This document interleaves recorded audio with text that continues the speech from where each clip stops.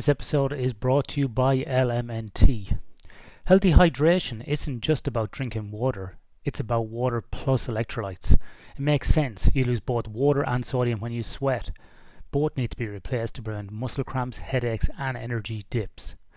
But most people only replace the water. Why? Well, because since the 1940s we've been told to drink 8 glasses of water per day, thirsty or not. Drinking beyond thirst is a bad idea. It dilutes blood electrolyte levels, especially sodium, which leads to headaches, low energy, cramps, confusion, or even worse.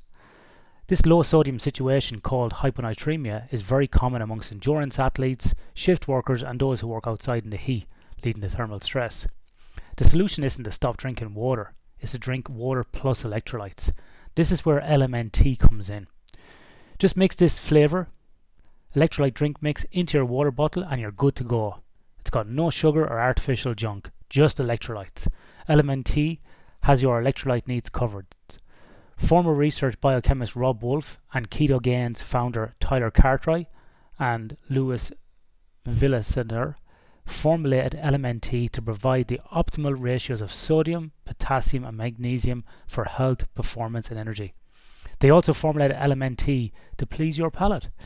Many different flavours such as orange salt, citrus salt, watermelon salt and many more. Just head over to LMNT to find out.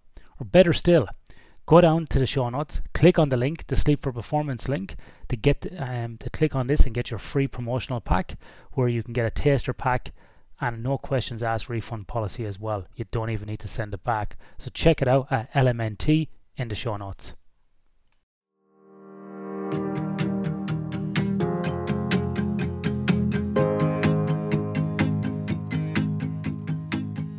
Welcome back to the Sleep for Performance podcast. Today we are talking about mobile apps and shift workers, because I know people like technology. We all like a good app. Everybody comes to me and asks me, what app, Ian, is the best one for sleeping? I've got this one for free, or it's 99 cents, so it must be scientifically valid, which is always a thing. But today we're going to talk to Dr. Jade Murray, who is going to talk to us about a study that you had recently published, Jade, called Mobile App for Personalized Sleep-Wake Management for Shift Workers, a user testing trial, which was published in the Journal of Digital Health. Did I get all that right? Yes, you did. Well done. Excellent. So Jade, before we get into the paper, tell us a little bit about yourself. Where are you from and where'd you grow up? So I am a postdoctoral research fellow at Monash University, and I grew up in Victoria and I'm still in Victoria. You didn't get free, you didn't break out, no? No. Well, actually, no. I lie. I was born in Queensland. Oh, so you're okay. Well, so we're straight away off the bat. We're telling lies. That's great. Yeah, awesome. Sorry about that. No, but my parents moved back to Victoria before I was even a year old, and I will always hold that against them. But yeah, so actually, I was born in Queensland, but grew up in Victoria. Working at Monash University as a postdoctoral research fellow. My field is primarily sleep and circadian rhythms. And so within that, I've done a lot of research with shift workers and also in populations with what we term circadian rhythm sleep-wake disorders. So delayed body clocks, advanced body clocks, and how that impacts people. So would you classify yourself then, Jade, as a sleep scientist or a chronobiologist? Oh, good question.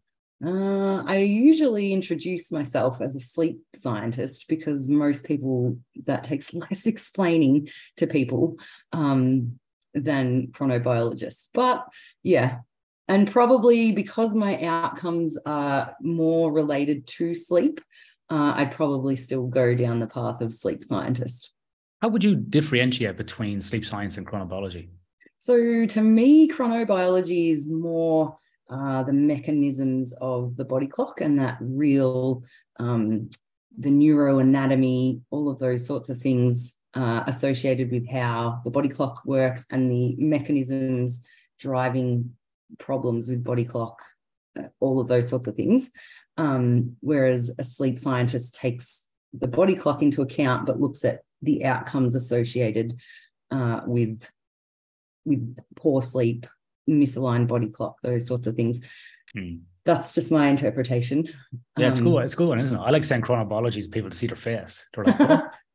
Yeah. I'm like, let's break that word down. What does chrono mean?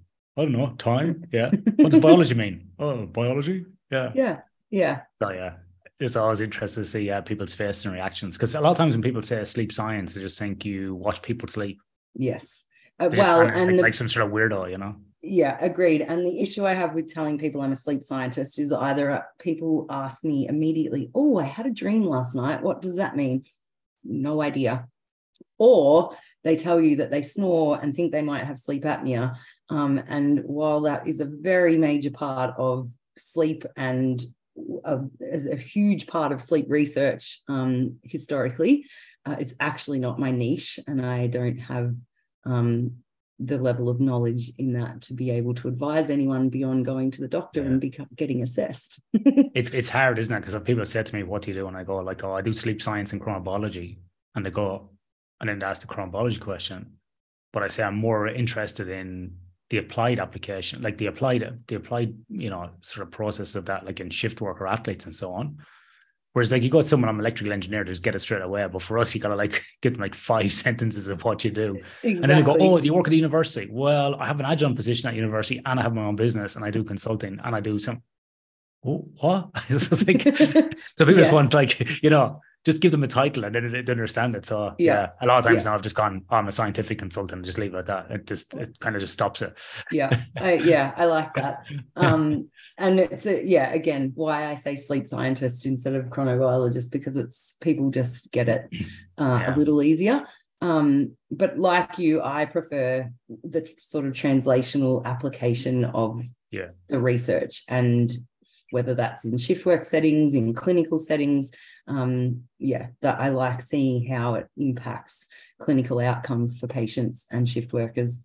So you mentioned dreams there a moment ago, Jade. This is actually, and by the time this episode comes out, this will be available. We just had ethical approval this morning, so we are in the early phase of May 2023, and we just had approval this morning. We will be launching a new study through University of Western Australia, and it's on dreams, death anxiety, and nightmares, and if religion or spirituality is a mediating factor.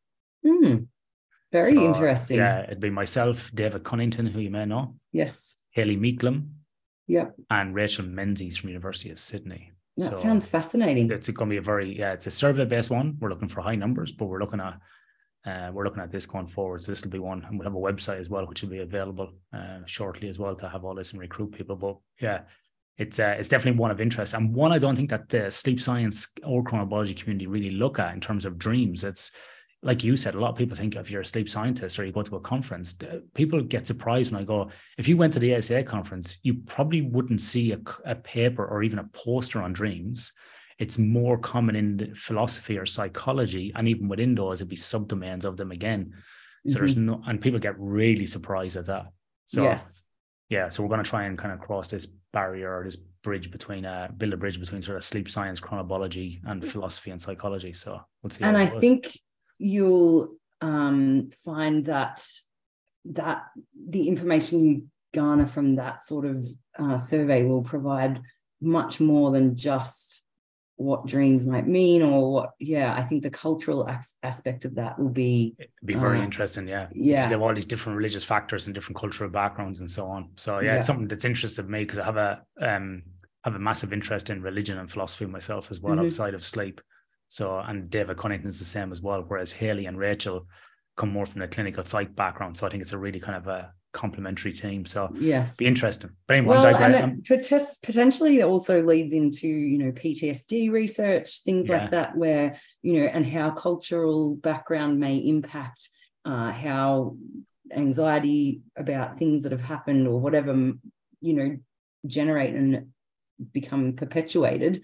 And whether those things, whether the cultural background is a perpetuating factor. So fascinating. What really led to this actually was two things. I don't know if you ever heard a guy called Ernest Becker. He wrote a book back in the late 60s, early 70s called The Denial of Death. And he was an anthropologist, I believe, originally. And then another book called Mortals, who one of our co-researchers, Rachel, her and her dad wrote that book called Mortals. It was released in Australia a couple of years ago. And that's looking at basically people's relationship with death and the high prevalence of death anxiety. So that's what actually sparked off the whole thing. And then Haley did some research last year looking at COVID and nightmares during dreams and sort of nightmares during the COVID pandemic, where that was actually causing people issues with sleep as well. So I think you're right. It's gonna be quite interesting. And death anxiety has actually gone through the roof in our culture in the Western society. So a lot of young people are terrified to die, which is bizarre. But anyway, I'm digressing heaps off of this anyway. Jade, what was your undergraduate degree in, or what did you do before sleep? I did a Bachelor of Science and I majored in psychology. So I always hoped to go into medicine. So I started off with a Bachelor of Science and was going to transfer, but couldn't get the maths. Maths is not my forte. And so, carried on along the psychology path, and then rather serendipitously became a student in my honours year of Shantha Rajaratnam, who was leading the sleep theme research at Monash University, and loved it and have been there ever since. Excellent.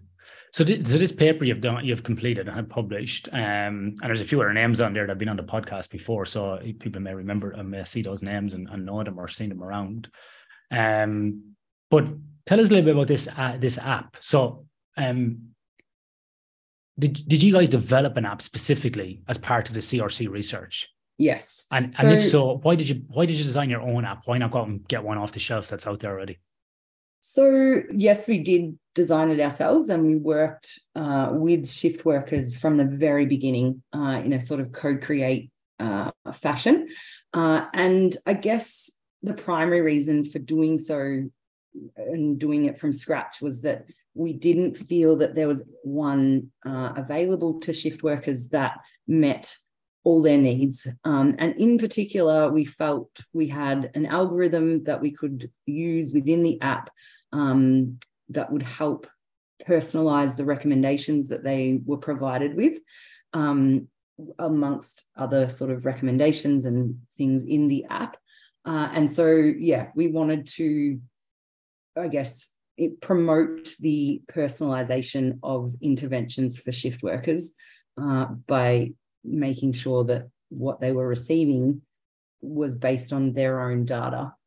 And we didn't feel like there was anything available to shift workers that did that adequately. And in particular, there may have been various different apps that did one part of each thing, but nothing that sort of combined everything together. And so when we met with shift workers to help us sort of design this and tell us what they would like to see in an app, we sort of, began building it and, used their feedback to develop what they wanted.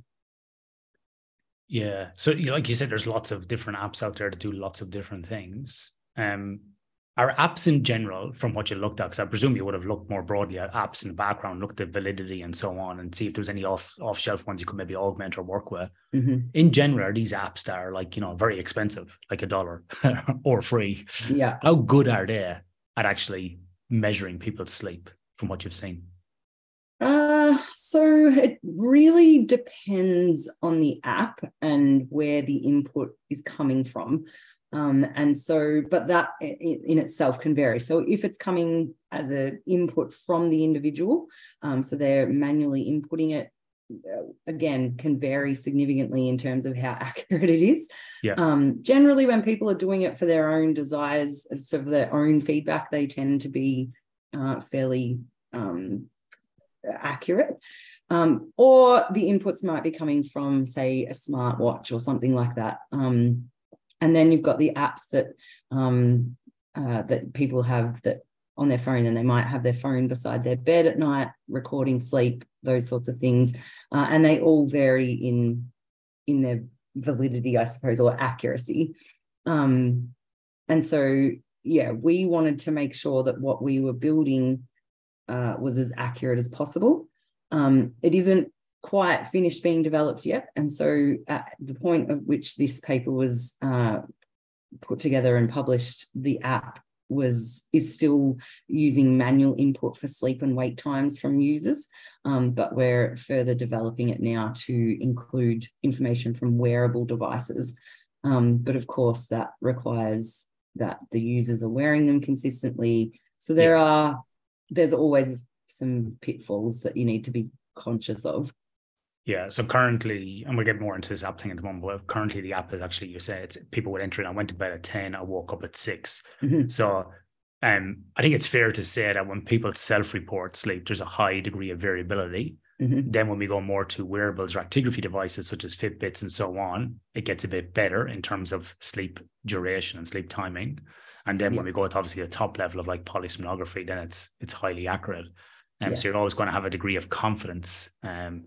You know, I often say to people, like, I've got high confidence in polysomnography, but it's got like its application is pretty low and cost and so on. So high confidence, then, you know, kind of go with a second confidence for actigraphy, a bit more easier to use, and then less confidence with self-reported, but very easy to use, and you can get mass uptake in it as well. So if you can get with the wearables, it's good. But I presume then you've got to do all that app development where it sucks it in, and then you've got multiple different types of, you know, from Fitbit to Apple to Aura to multiple different devices that it's got to interface with through what they call an API to suck in that data then and use it. Yeah. So this can be quite challenging. I think a lot of people think these are all the same. The other thing as well is, Jade, is that we have seen from a lot of studies recently and over the years that these wearable technologies provide, I think, two groups of measures. Group one would be like what we call sleep-wake behaviors. You know, you went to bed at 10, you got up at 6, you were awake for 20 minutes, took you 5 minutes to fall asleep. These type of classic actigraphy-derived variables, what we call them. Yeah. The other group then is what we have is we call like the sleep staging. You know, stage 1, stage 2, stage 3, and REM. And to use a scientific term on these wearables, they're shit. Yeah. The degree of variability is so crazy. Yes. And then on top of that, then just the final point of that is like, so what? What can we do about it? Because it's very hard to wake up next morning and go, well, I only got 10% of REM. You can't go to bed shouting a mantra going REM, REM, REM, REM, REM and get more REM. Like, how are you going to do that? That's right. So, and I've always sort of said that, you know, wearables are great for getting patterns and getting an idea of what people do over time. And so, you know, in terms of perhaps circadian rhythm disorders and even associated with shift work, it can provide good information about the timing of sleep that, you know, can show us, okay, these people are very late or they're very early and provide really good information in terms of patterns and over time. But yes, the wearables in terms of their staging, I'm pretty skeptical. Yeah. The other issue with the wearables is that they are actually creating problems for users in that they may be making them very anxious that, and like you say, I only got 10% REM last night, but there's no solution to that. And I think, you know, the companies that have these wearables and have the apps that show the staging, I think they need to provide more information to their users about the norms and what it means if you're not on par with that, you know, and just advising that not every night is going to be the same, and that's okay. And so, yeah, I guess for us, the app also wanted to be somewhat positive and provide positive feedback for the users. Not that any of that is negative, but yeah, try it with an emphasis on you doing really well. Good job. Yeah. I think, and you have to give like positive feedback, you know, for people, you know, and any sort of like coaching, whether it be online in an app or whatever, it's got to be positive, because if you just keep getting slapped on the head going, you're not getting enough sleep, people are just going to get pissed off and disengage. Yes. So I think you're right, but I think that this is that's a separate challenge on the wearables, like you said, and I think it's a good one, and it's always good to bring it up where there's an interface with it, because I actually think that too many people put too much faith in these wearable devices and they make too many decisions on it. And, you know, people have become hyper aware of scientific data over the last few years with sort of health issues and environmental issues. And I think it's right for people to be skeptical of data, because if you have junk in, it's going to be junk out. And so we have to be really careful about the data we're sucking in and what we're looking at. But also as well, like I was saying with the confidence levels as well, is how much confidence do you want to place upon that? Because the other thing as well is if you've got data coming in and it's saying to the person that they're only getting 6.5 hours, 7 hours sleep a night, but what's the other side of the coin? You know, we can look at this in a very kind of left brain, rational, like objective, like 6.5, 7 hours is not enough. It needs to be 7 to 9. But the bigger picture, more emotional side is, are you performing well? Do you feel tired? Are you overweight? Is your life good? Like all these other things where people are like, no, I'm actually cruising. I feel great. And it could be the fact that, you know, they don't drink, they meditate, they go to church. I don't know, whatever it might be. Some people have got this kind of dialed in and they're just great. They got no stress. There might be a multimillionaire. It might be all these other factors that may affect other people. And so just because the number doesn't meet the green zone doesn't mean it's automatically bad as well. So I couldn't agree more. And in fact, and I haven't spoken about this much in terms of the app, but that one of the parts of the app was that every day after inputting their sleep and wake times, they would also provide an idea of how they were feeling. And we didn't really provide any particular feedback about that, but what it enabled was the users to build an awareness. Okay, so last night or this morning, today, when I slept after night shift or whenever it may be, I only allowed myself 5 hours sleep. I got 4.5 hours sleep. I feel a bit rubbish because I just selected that on how I was feeling.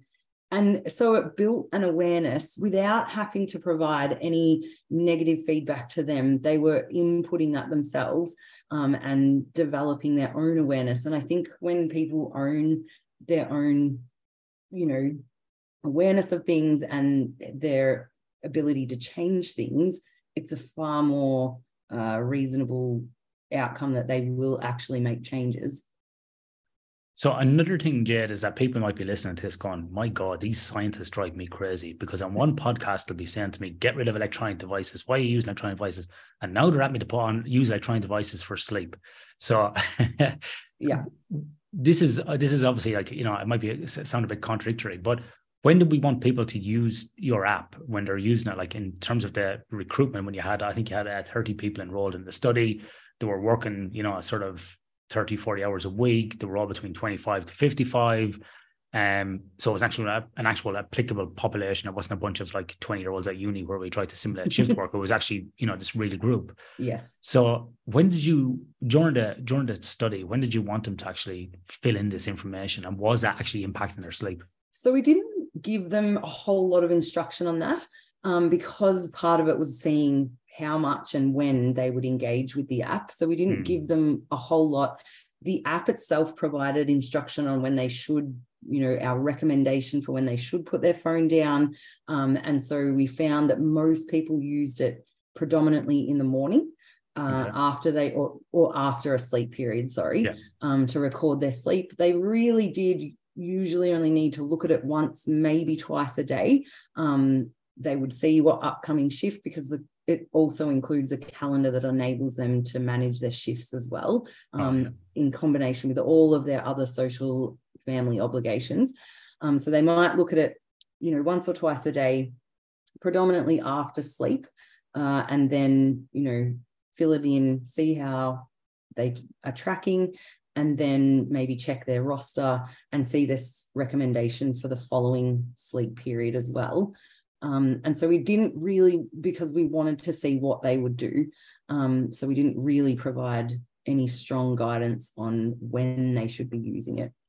I think that's good. I think sometimes we get too kind of crazy with protocols about do this and don't do that, instead of going, let's just see how people engage with it, which I think is great. And then you're like, oh, predominantly people are doing it in the morning. So then you can actually see and you can tailor your advice, because there's no point then giving them notifications just before bed or whatever. Then you said, those notifications then could happen straight away, or before, you know, if they're mainly engaged in the hours between maybe, I don't know, 10 a.m. and 6 p.m., then that's your kind of window when you know they're going to be on, you know? Yes. Yeah.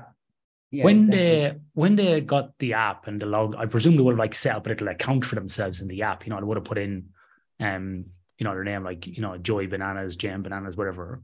I've been using the word bananas anymore because I used to say, like, you know, John Smith, and then people are going, what? How'd you get John Smith's data? I'm like, what are you talking about? I just make up a name, like John Smith, he works in the workshop. I'm like, oh God. So now I have a bizarre, I use Joe and Jane Bananas, because if your name is Joe and Jane Bananas, that's bananas. That is bananas. So we'll have another conversation about that. So hopefully I won't come across that. So that's my two fake names I use from now on. I love it. Yeah. So if you're Joe Bananas and you're filling in you're getting your app and you're starting up, I presume you put in things like obviously your name, your date of birth, which is calculate your age, gender, a sex, gender, whatever it might be, whatever we're going to these inputs. Are you looking at chronotype, any questionnaires on like prevalence of sleep apnea, like a Berlin or a stop bang? Are you creating a kind of a framework at the start so you can go, ooh, this person, the advice could be tailored because they might have a BMI of 45, they might be male, they might be over 50, high chance, 90% chance going to have OSA. So that might be influencing this, so that we might recommend that. Or a chronotype is a lark or an owl. So this may impact the type of shift work that to do. Is any of that sort of stuff assessed at the start in the setup? In this initial trial of the app, at this level of development, that wasn't. We did ask them their preferred sleep and wake times on a regular schedule. Oh, yeah. So when they're off on, vacation days or whatever, we ask them what they prefer to sleep, the duration that they prefer to sleep.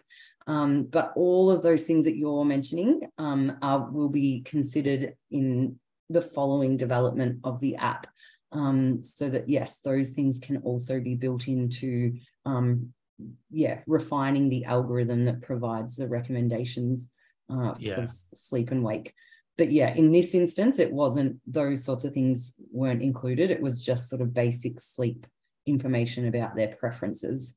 Because for anybody listening, the reason I'm saying that is because we do know from other research that people kind of go into these, like I often call it like risk stratification, red zones, amber zones, green zones. And we know, like, for example, a classic one is male, over 40, BMI over 30, 90% chance you're going to have a high risk prevalence of OSA, for example. Or as we get older, we start going back more towards lark chronotype. And as we get over 40 and as we go out in sort of 50, 60, 70, we go more extreme to the lark chronotype. So for people who live in beachside suburbs or around the place, and you see, a group of guys, like there's a suburb down here called Cottesloe where people swim at, and it's hilarious. If you go down there once or twice, I've gone at like 5 o'clock in the morning and you'll see like 20 guys in their 70s queuing outside the coffee shop that opens at 5. And you're like, and it's like the equivalent of us, like, going out at 6 p.m. These guys are up and talking and newspapers and bang, come on, open the door, give me a coffee. And it's like, and it's great. Like it's so lively at 5 a.m. Is that why you only went there once, Ian? Because you realized that would make you too old? No, I'm 69, so I'm 69, so I'm nearly there. I'm nearly in my 70s, yeah. This when I was doing a lot of training for swimming. I was down there in the morning, like when it's in the middle of summer, it was bright, so it was good. But yeah, it's hilarious to feel the energy there. Well, you go down there at 2 o'clock in the afternoon and it's dead. It's like 4 o'clock in the morning in a normal place. So it's actually interesting that, these things happen. But anyway, that's for anybody listening. That's why I was asking those questions, because we do know, and it is very broad, brush of strokes to it. Like we're just broadly speaking, are putting people into buckets or bins of kind of risk that they will go through, and their data might contravene the objective data or their self-reported stuff. But it's just this kind of trying to risk stratify, and I presume like what you're trying to do with the app is, like you said, get more personalized and more engaged.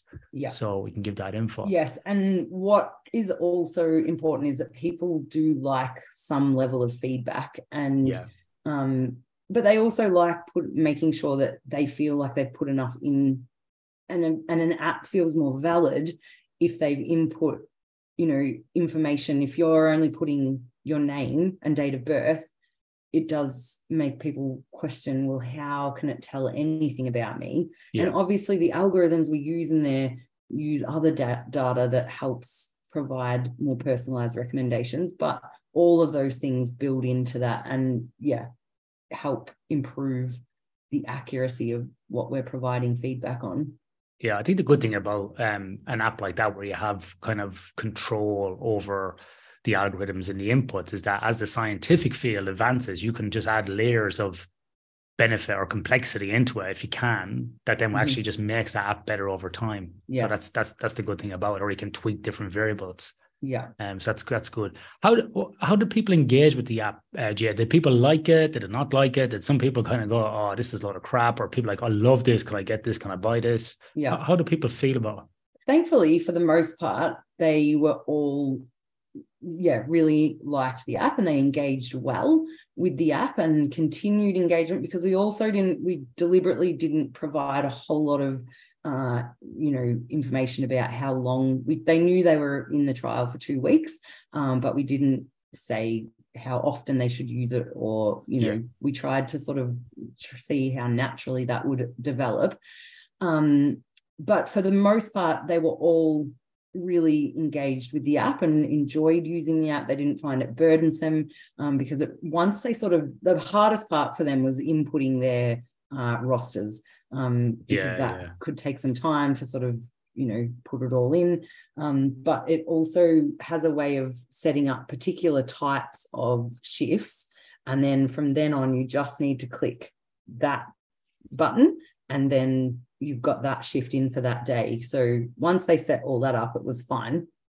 There were obviously a couple that were fairly ambivalent towards particularly using the app, not necessarily the outcomes associated with the app, but just the use of it and the difficulty of maintaining ongoing use. And they explain that they find that with a number of apps.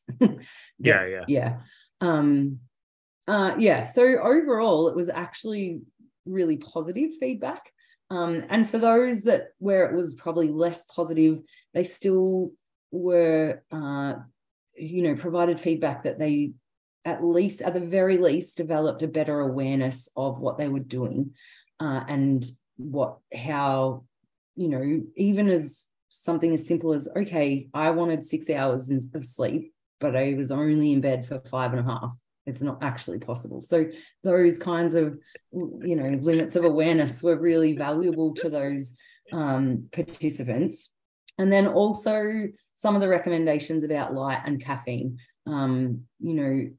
There's a lot of lack of information or lack of knowledge about just how influential those things can be, and that, it can be really important to select when you seek light and when you don't seek light, and all of those sorts of things. So they found, if not the recommendations helpful, they found the other elements of the app really helpful for improving their knowledge and building their awareness.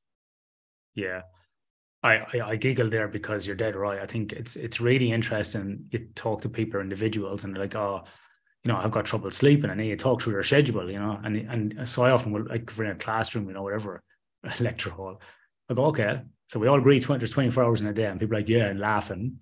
And then, like, say, give me your schedule, and like, oh, I'll go to work at this time, like 7 a.m. and I'll finish around 5. So that's 10. So there's 14 left that we all agreed, and people are like giggling as if, like, it's some sort of joke. And then, like, so how, when you get back from work, how long does it take you to drive to work, back from work? And you kind of go through all this, and you kind of keep just subtracting from the 24 to go to the gym, to watch TV, to have a drink, blah, blah, blah.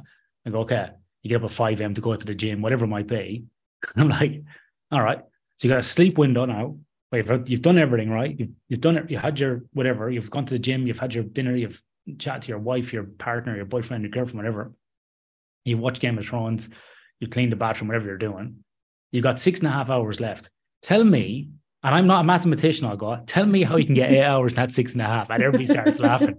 And then they go, oh yeah, now I can see my problem. And I'm like, yeah. So part of it is about, and it's like with businesses as well, is that organizational design. And at an individual level, it's about your organizational design as well, about how much time you're allowing for sleep. And that's one of the biggest tips I give to people.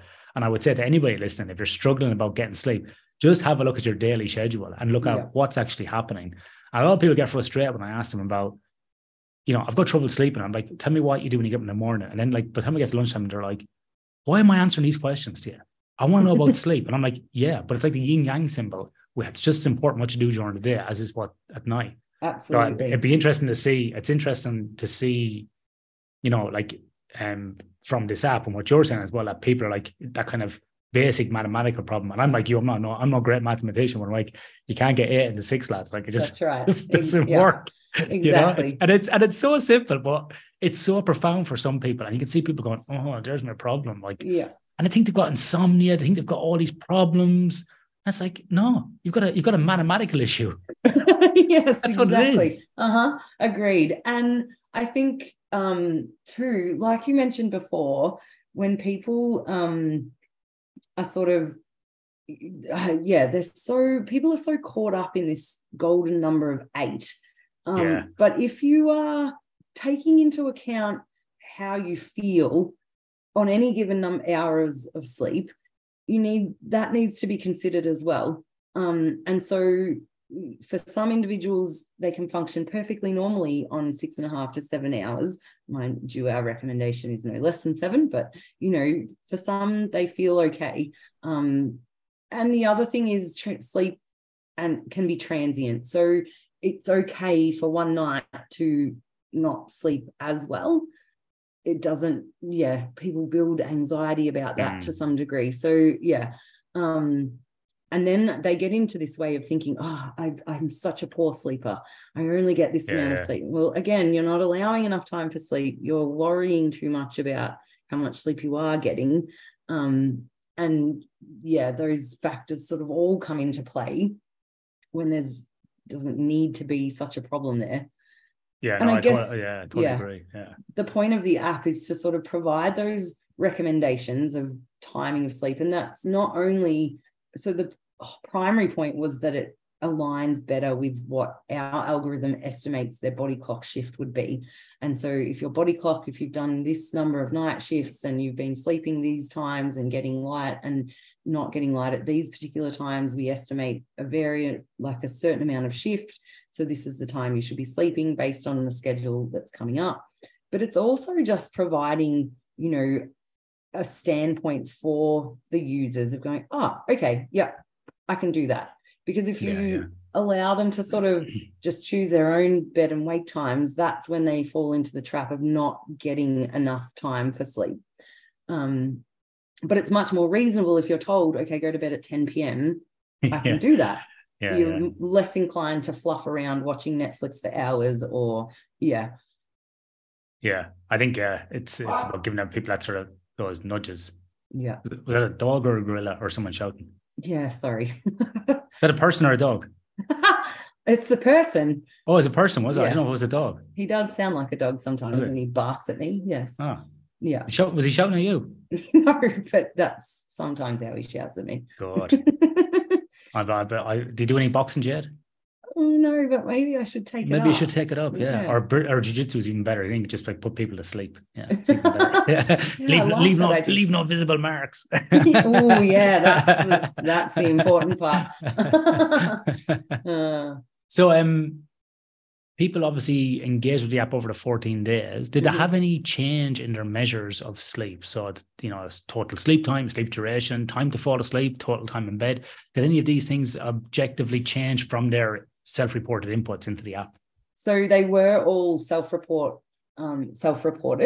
And yes, in fact, what we found was that they did improve on average their total sleep time by 29 minutes, which, to the average Joe perhaps doesn't sound like I think that's pretty substantial. It's hugely significant, particularly in a shift working population. And then we also found that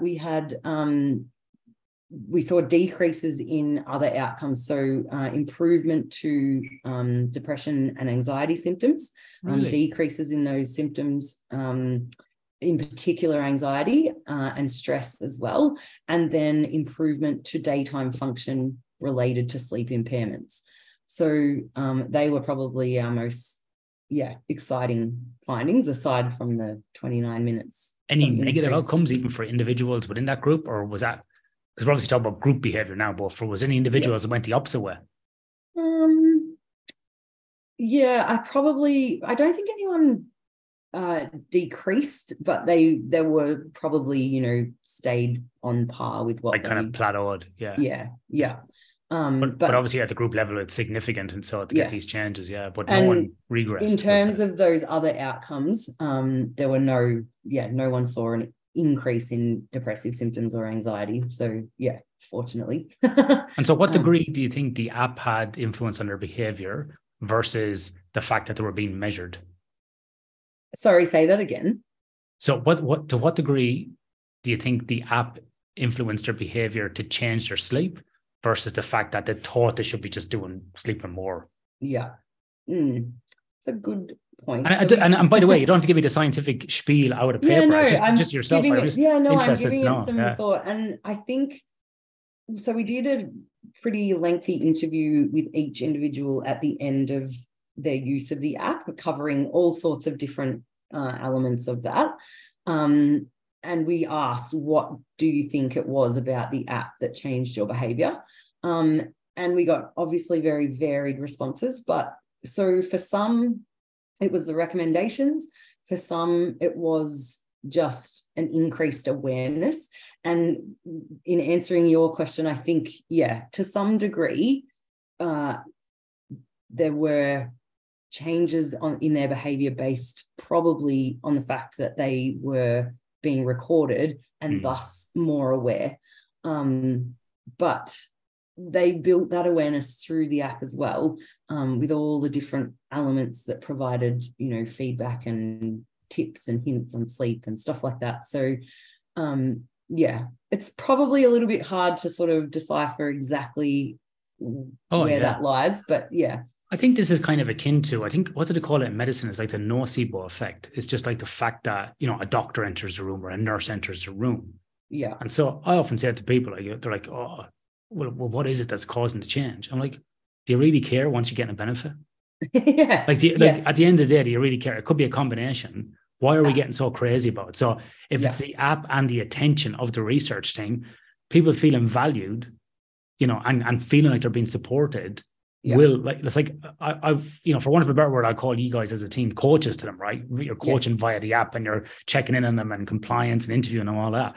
People are going to feel like, oh, I'm getting some support here. This is nice. So they get kind of pushed a little bit, so they'll push themselves, Yeah. And so if you were to deploy, I'm just thinking about the application. If you deployed this in a company, I think again, as part of the change is having that sort of like research / coach / consultant that would help them along the way. I think that would be just as powerful. And that would be actually interesting to look at if any app or any type of thing is, do you just throw out the technology or the app, say nothing and see what happens? Mm-hmm. Or if you do it with the coaching and the change, which I think will be heaps more powerful, that's where you're going to get the biggest bang for your buck, because it's just like a doctor or a nurse or any health professional, it's the, it's having that kind of attention to the person as well, which is extremely beneficial. And we're humans, we want that connection. We want that sort of engagement with people as well. It's such an important part. And I think sometimes we get so cold and hard on the facts and the data that we miss that out sometimes. Yeah, I couldn't agree more. And thankfully, we are indeed going to test this further and in a bigger trial. And that will include exactly what you've just spoken about, kind of like that no treatment comparison. I guess a control group in scientific terms. That will help enable us to sort of determine which part of what. And that isn't to say that, the app doesn't do anything, but it helps us then further refine which elements of the app we can improve upon, or which are going to provide the most support and coaching to. But it's just like sport, isn't it? Like, I do much better in the gym when I have my personal trainer standing next to me yelling at me than I do if I go to the gym on my own. So, not that the app yells at them, but, just that feeling of being supported.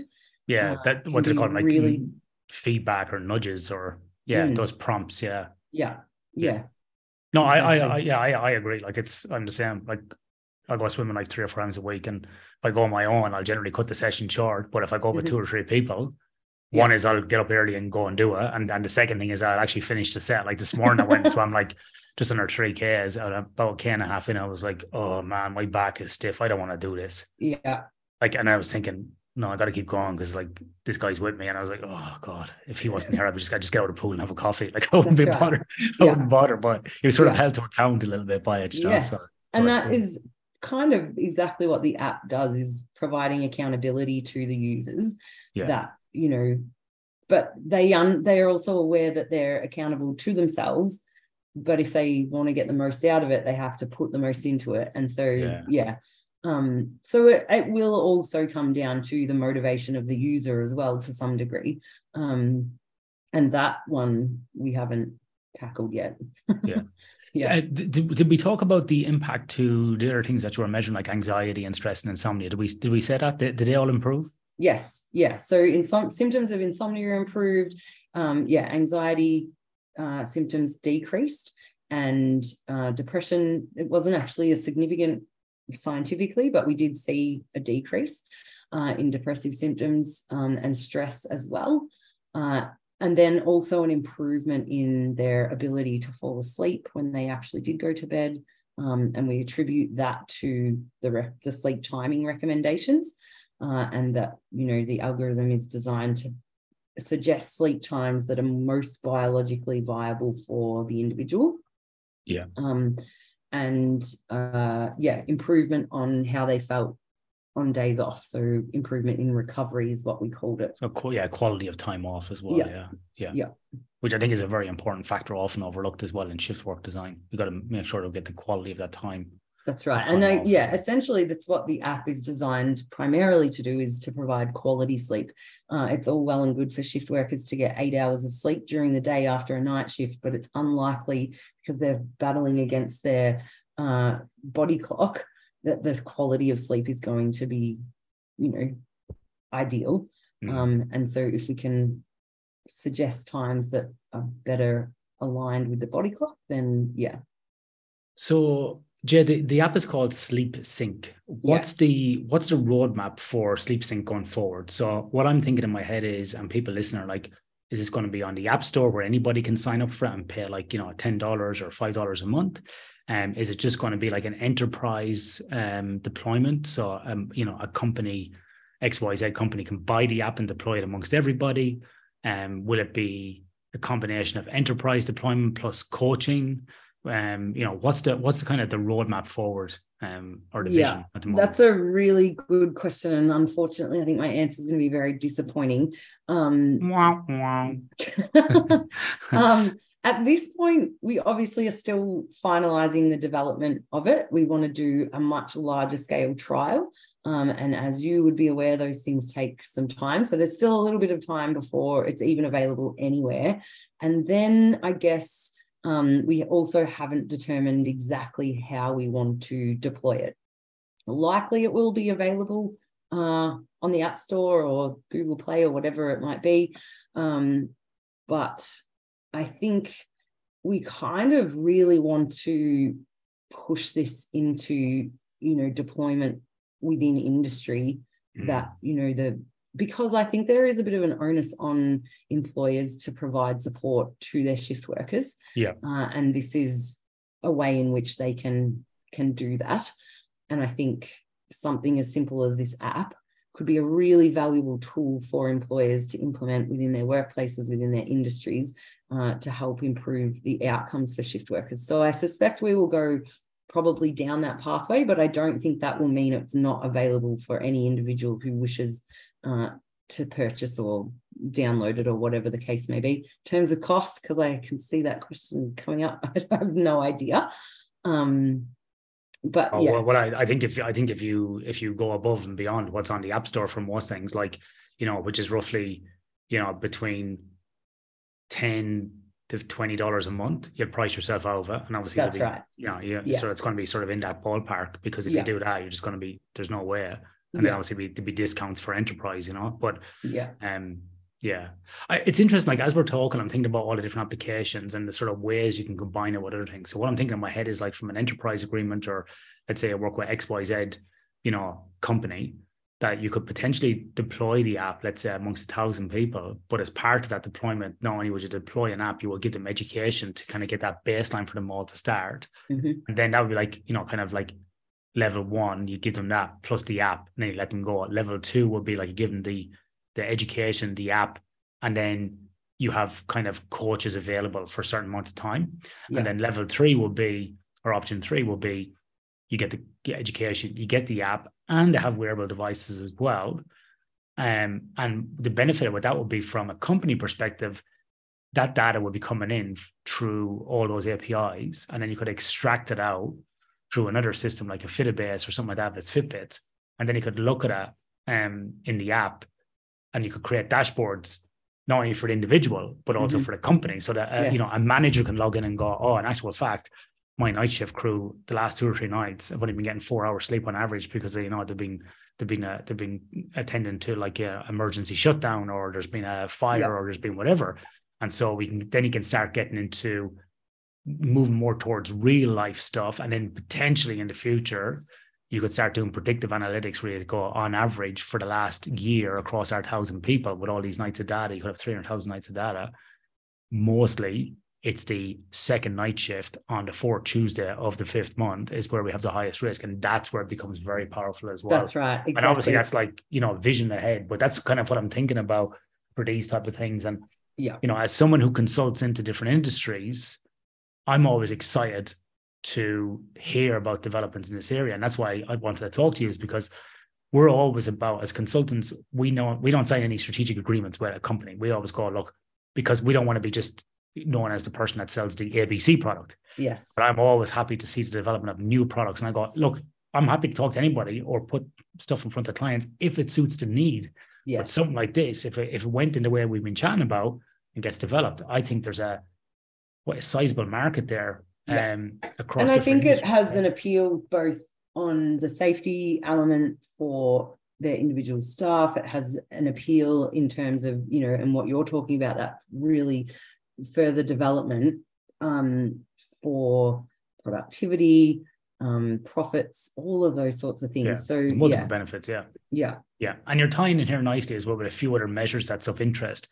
Is a psychological health and safety, or psychosocial risk factors as well, because we know there's a link between those as well. So I think, you know, you're going to get multiple benefits of it. So it's very, very exciting work. As with always, it's hard to get these things going. It takes money and time. So yes.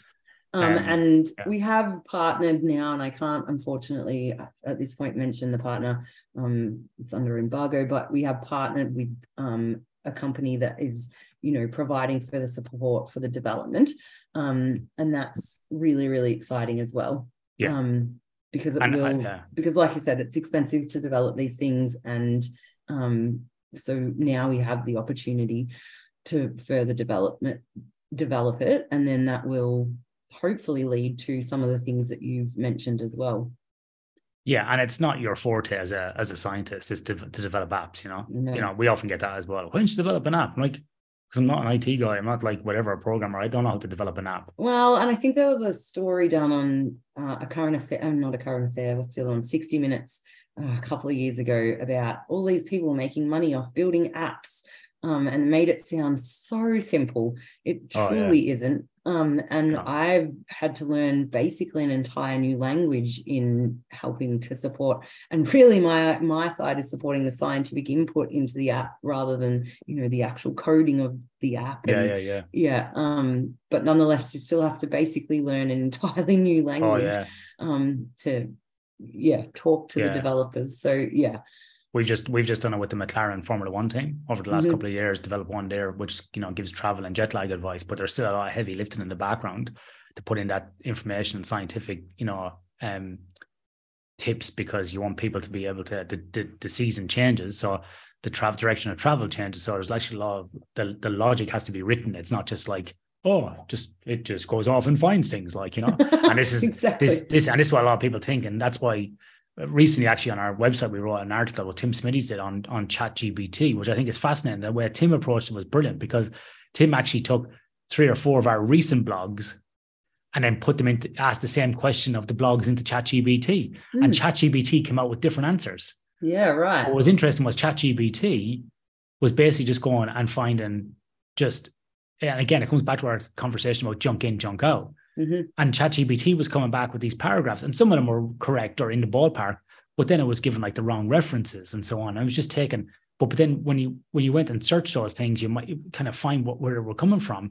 But if people are writing shit articles on the internet, ChatGPT is just going to find those shit articles and give them to you. So that's the danger of those things. People call it artificial intelligence. I don't think there's an intelligence about it, really. Sometimes I think it's just artificially regurgitating to you. Yes. So you still need to look at these things with a degree of skepticism. You still have to have like a scientist, whatever. It actually makes life easier, obviously, to generate lots of information, but then you need someone kind of checking the checkers. And this is what I say to people with apps, ChatGPT, anything else that's on the internet. The great thing about the internet is there's lots of information, lots of YouTube, lots of podcasts, but with that comes lots of shit as well. Yeah, agreed. That's the challenge. Yes, absolutely. And I guess that's the important part about why we are, taking our time for this, because we don't want it to be one of those shit things on the internet. Yeah. And it's really important for us that everything scientifically is valid and appropriate and accurate. And so, we're making sure that we, take our time to do that properly. Right. Yeah. Excellent. Yeah. So what other kind of crazy research projects do you have on yet? What's on the horizon for you for the future in conjunction with this? Because I know you're not just working on one project. No. So I also currently work on a project for people with traumatic brain injury, or actually acquired brain injury, where we implement light in their home, particular lighting schedules and lighting types to help reduce fatigue, because it's a common side effect of an acquired brain injury is ongoing fatigue.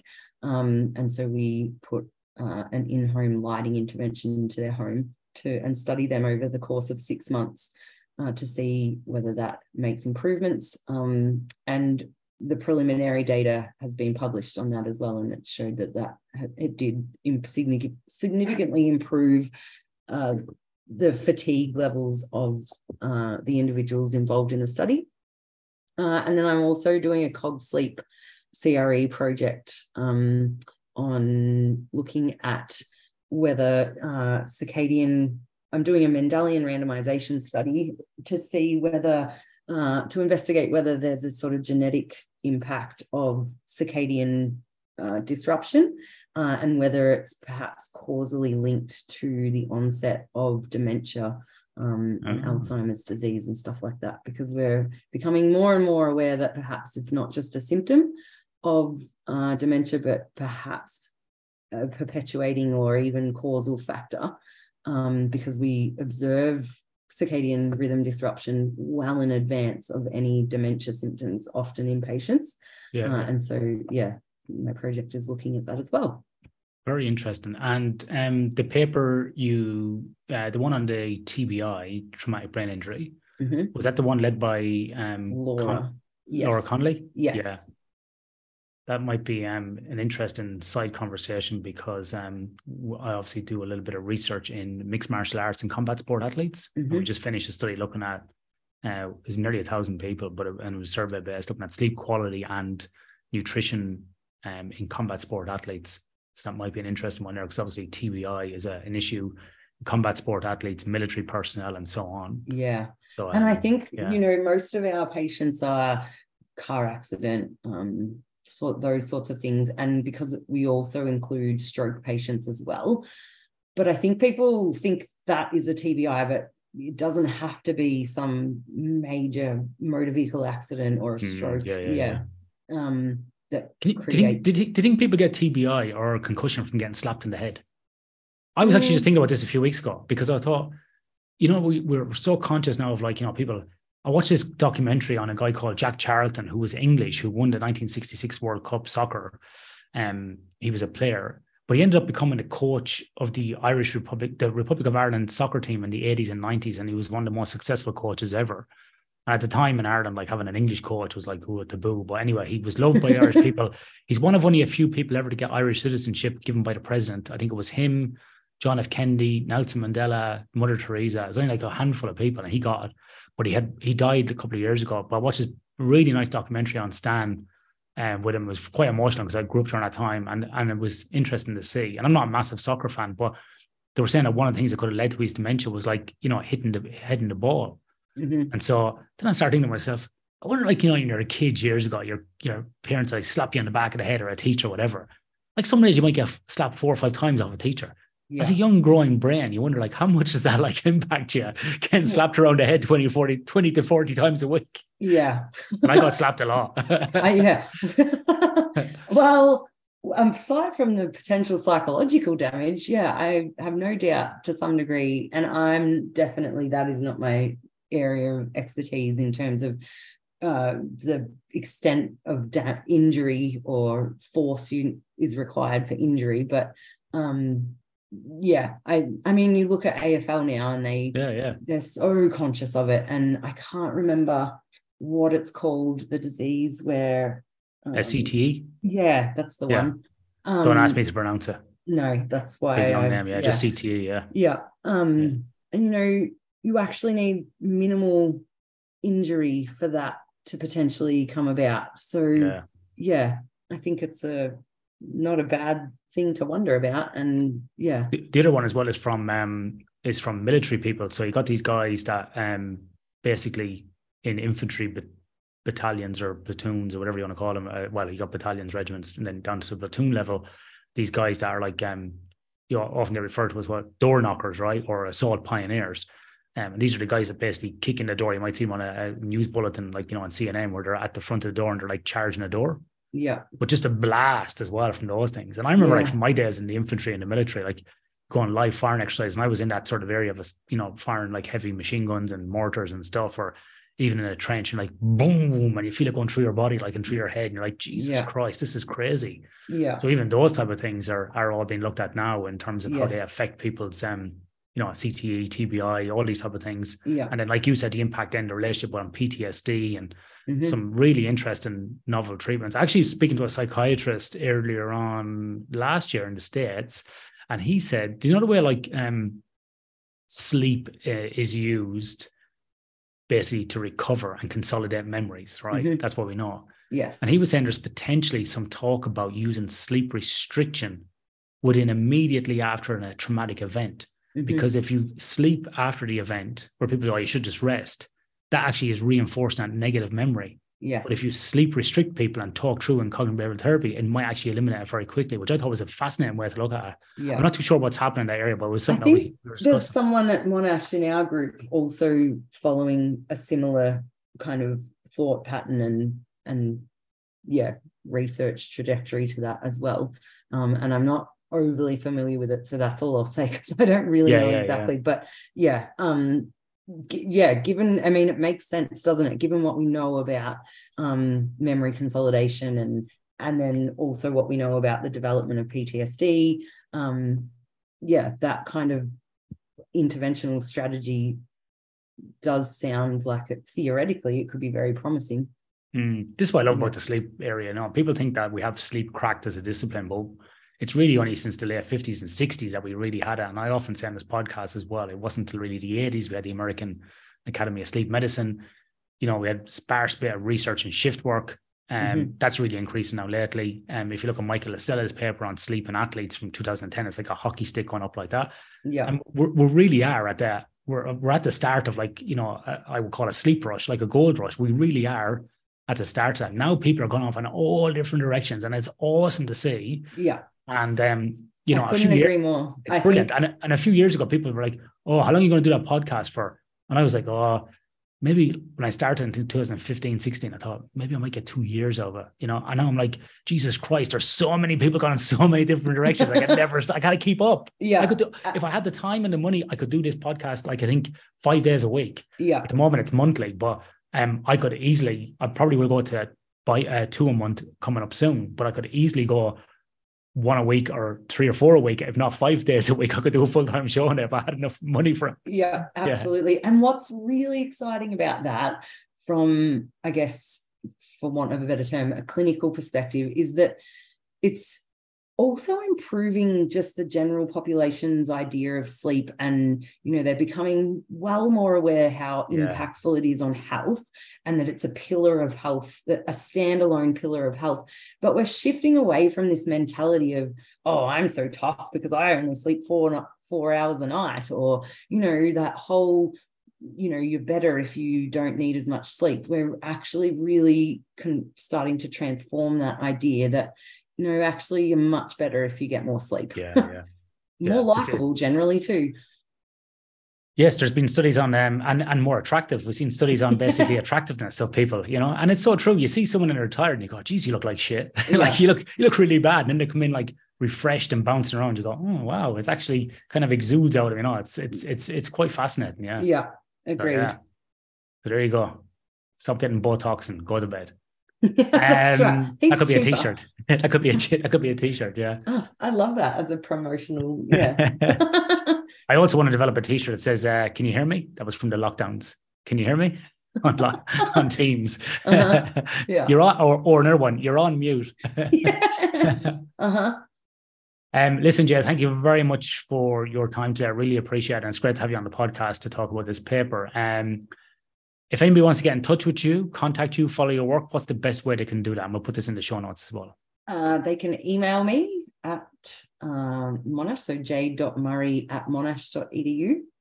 And they can also go to our webpage, which if you Google sleep research Monash, you'll find the pages, the appropriate pages there.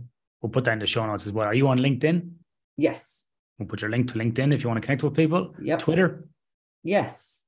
Twitter as well? Yes. Okay. Instagrams? Nah. TikToks? Nah. Not cool enough for them. me neither. Are you on the Facebook? The Facebook? I am on Facebook. I don't know. Let's not encourage. Let's not put that on. Yeah, I closed my Facebook account. Well, I deleted it. Well, deactivated it about a year and a half ago. There was too many scientists on there, so I just got off it. So I just do. Scientists or wannabe scientists. Oh, let's not go down that path. That could be a 5-hour conversation. Yeah, couldn't it ever?